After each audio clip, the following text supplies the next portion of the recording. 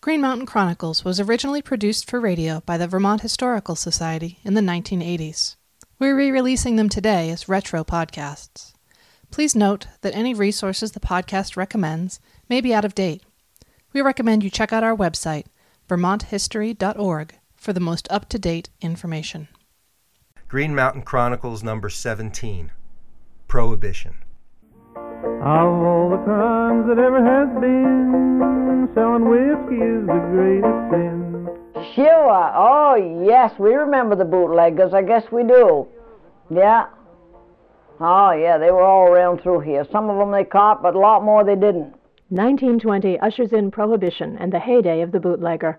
With the ratification of the 18th Amendment to the Constitution in 1919, it became a crime to manufacture, sell, or use alcoholic beverages. All across the nation, people rebelled at this government interference with their personal drinking habits. Many otherwise law-abiding citizens took to making their own supplies for home use, and commercial demand for larger quantities opened profitable markets for organized crime bosses and for some enterprising individuals who made large and small fortunes in the liquor trade. In rural communities, almost everybody knew who was dealing in the sale of alcohol.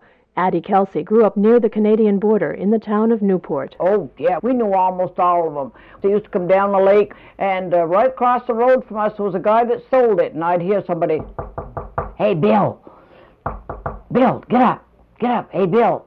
And I'd go to the window and look out, and oh, yes, Bill's got a customer. In Vermont, as elsewhere across the country, the exploits of the bootleggers soon became legendary. Tales abound of farmers who allowed smugglers to elude capture by hiding in their barns and were rewarded with a complimentary sample of the bootleggers' wares, left behind in the hay. They wouldn't run if they thought there was a chance of getting caught. That's probably why they survived so well. Merritt Carpenter, now of Burlington, remembers having a fascination for the fast cars and daring flamboyance of some of these larger-than-life characters whom he saw occasionally as a boy growing up in St. Albans. Although most of the bootleggers were men, there were a few women operators. Carpenter remembers one in particular.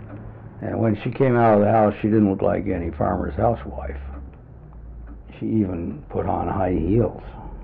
And she was an independent, ran all by herself. I saw her one day in action. On this occasion, young Carpenter was with his father, a highway commissioner, observing the repair of a bridge on the road between Enosburg Falls and Richford. The railroad crossed and recrossed the highway, and the bridge was on a stretch of highway between two crossings. We could hear the train whistling for the crossings. It was getting very close. All of a sudden, she came down through in her big moon roadster, going like hell. She was lucky. There was nobody on the bridge. It was one way, but they were all set up to have the traffic go the other way. You know what I mean? It didn't bother her any. She could see the way was clear. She went right through. Nearly tore down the guardrail. She didn't hit anything. She was just going so fast. Suction.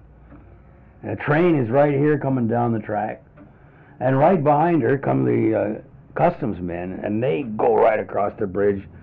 She made it to that crossing just ahead of that engine. Then the engine went across the crossing, and the customs men screeched to a halt, sideways in the road, every which way, you know. Just barely got stopped.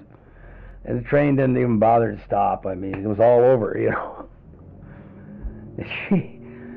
They had to sit there while the train went by. And she was off down the road and long out of sight. And back up at the bridge job, they were still picking up their boards and their nails. And God, what was that? Those who made liquor for sale or smuggled booze across the national borders were outlaws. But the unpopularity of the law was so great that, at least from a distance, the outlaws took on some of the glamour of modern-day Robin Hoods.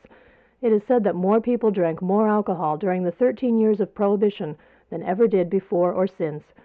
Finally, in 1933, the intrusive, unpopular, unenforceable law was repealed with the ratification of the 21st Amendment, bringing to a close one of the most colorful periods in recent American history. Prohibition is a failure, as anyone can see, for whiskey is sold in every town in the good old USA. Oh, the policeman will arrest you, he'll lock you up in jail, he'll drink up all your liquor and turn you out on bail. Thanks for listening. This podcast was remastered by me, Amanda Gustin, and released by the Vermont Historical Society. If you've enjoyed it, please subscribe to get future episodes and rate and review it. Please also check out our website, vermonthistory.org, where you can find background information on these episodes as well as other ways you can learn about Vermont history from home.